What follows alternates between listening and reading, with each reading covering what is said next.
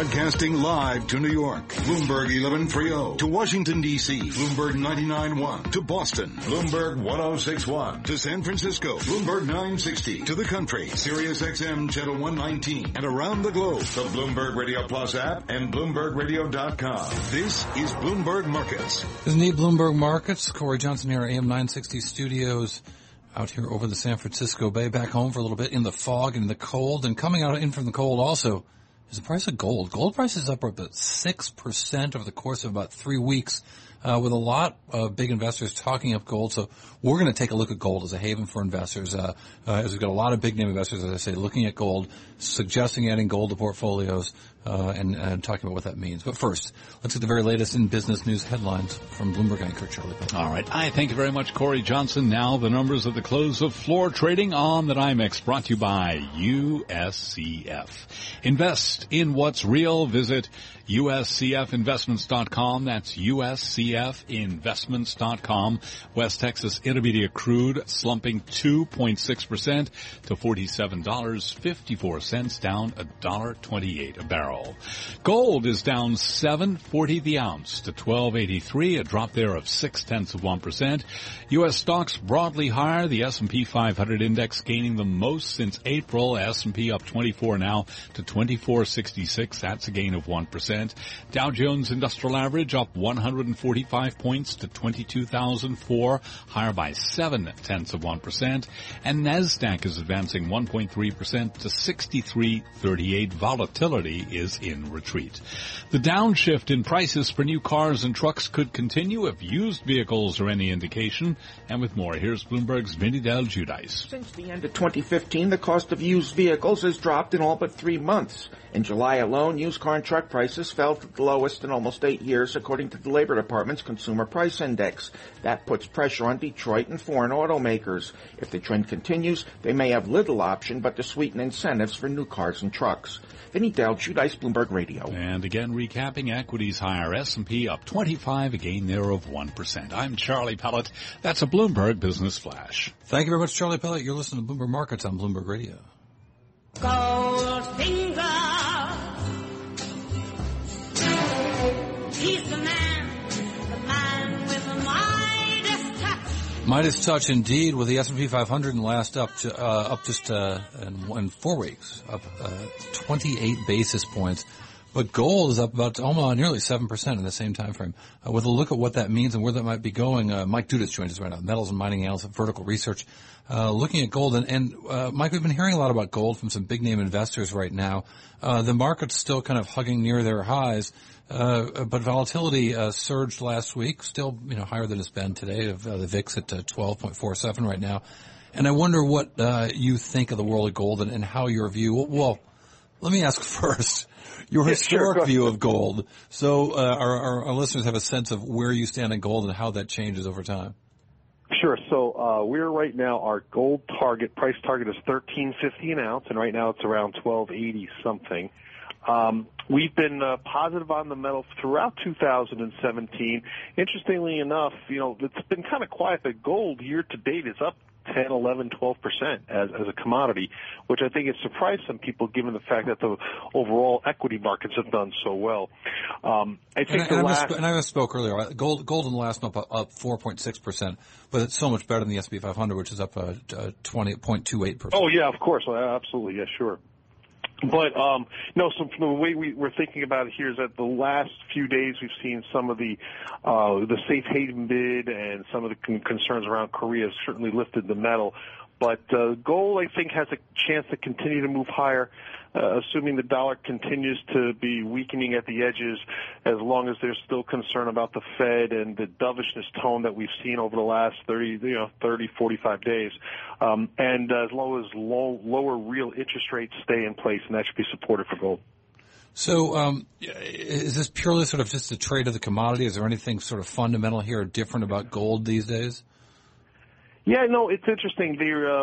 Gold for centuries, a millennia has been money, and it hasn't really changed the views of the world relative to as a exchange of money without any backing of a government. So that's gets the safe haven bid, and also I think from a fundamental supply-demand basis, what is changing a bit is over the past 5 or 6 years, we've had a big decline in capital spending, a big decline in developing new mines. And over time, that is going to allow supply to decline and could cause some shortfalls in new gold coming to the market, which can be supportive to the price going forward. I think producers of gold need at least $1,500 an ounce to really go ahead and build brand new mines and make that capital investment. So I think there is some lift in the price that we could see going forward.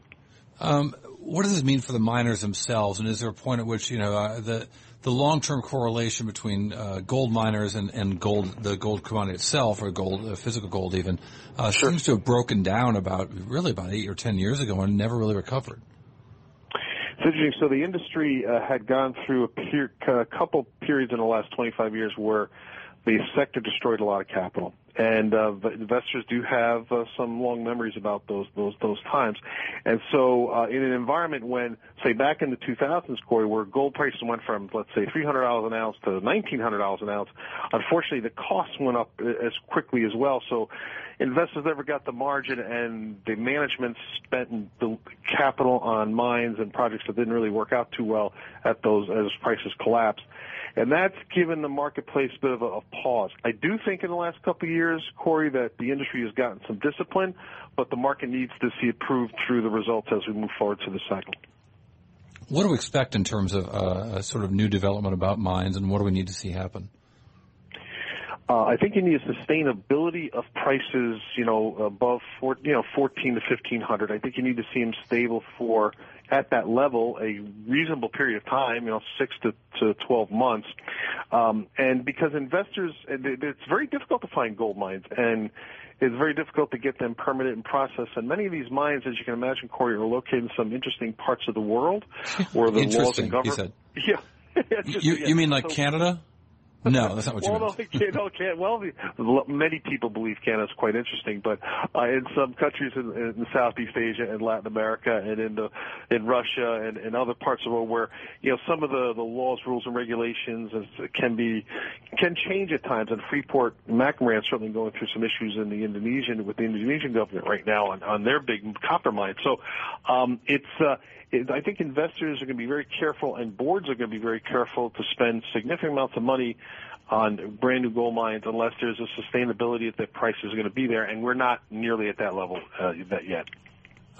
Just really quickly, is there anything that worries you? I mean, this with the S&P kind of fighting back today, with the VIX coming down somewhat today, does that take away any of the allure here? Just about 15 seconds. It's interesting. I think the answer is maybe a little bit at the margin, but I'd watch this $1,300 level, Cory. The technicians love to look at gold, and if we get through that $1,300 level, I think you can see a breakout to the upside and see the next level up to $1,350. So I'd be looking. This is a pretty important technical point we're watching right now. Mike Dudas, Metal and Mining's analyst with Vertical Research. Thank you very much. Really appreciate it. Gold's always a fascinating subject to me. I'm glad to have you on. So you're listening to Bloomberg Markets on Bloomberg Radio. I'm Cory Johnson, and this is Bloomberg. Nancy Lyons right now. She's got a look at some world and national news headlines from our 99.1 studios in Washington, D.C. Thanks, Cory. It took 2 days, but President Trump is revising his statement on the deadly attack in Charlottesville, Virginia this weekend. Today, he called out white nationalist groups, describing the KKK, neo-Nazis, and white supremacists as repugnant. In times such as these, America has always shown its true character, responding to hate with love, division with unity, and violence with an unwavering resolve for justice. Trump's initial failure Saturday to denounce the groups by name. Instead, he bemoaned violence on many sides, prompting criticism from fellow Republicans as well as Democrats. Nazis go home! Nazis go home! Nazis go home! That's the sound of protesters outside the Charlottesville courthouse where Alex Fields made his first appearance in connection with the weekend car attack. He was denied bond and charged with multiple felonies, including murder. Derek Weimer was Fields' social studies teacher in high school. He said he knew then that Fields idolized Adolf Hitler and all he represented. It was pretty clear he held white supremacist views. He was into this whole idea that, the whites were a dominant race. They had, and he was a bright kid. I mean, he could go back and use historical points to back up his argument, or at least in his view, they were backing up his argument. Well, scientists are hoping next week's solar eclipse in the U.S. will generate as much science as oohs and ahs. Scientists will focus on the sun, but they'll also examine what happens to Earth's weather. Global news 24 hours a day, powered by more than 2,700 journalists and analysts in more than 120 countries.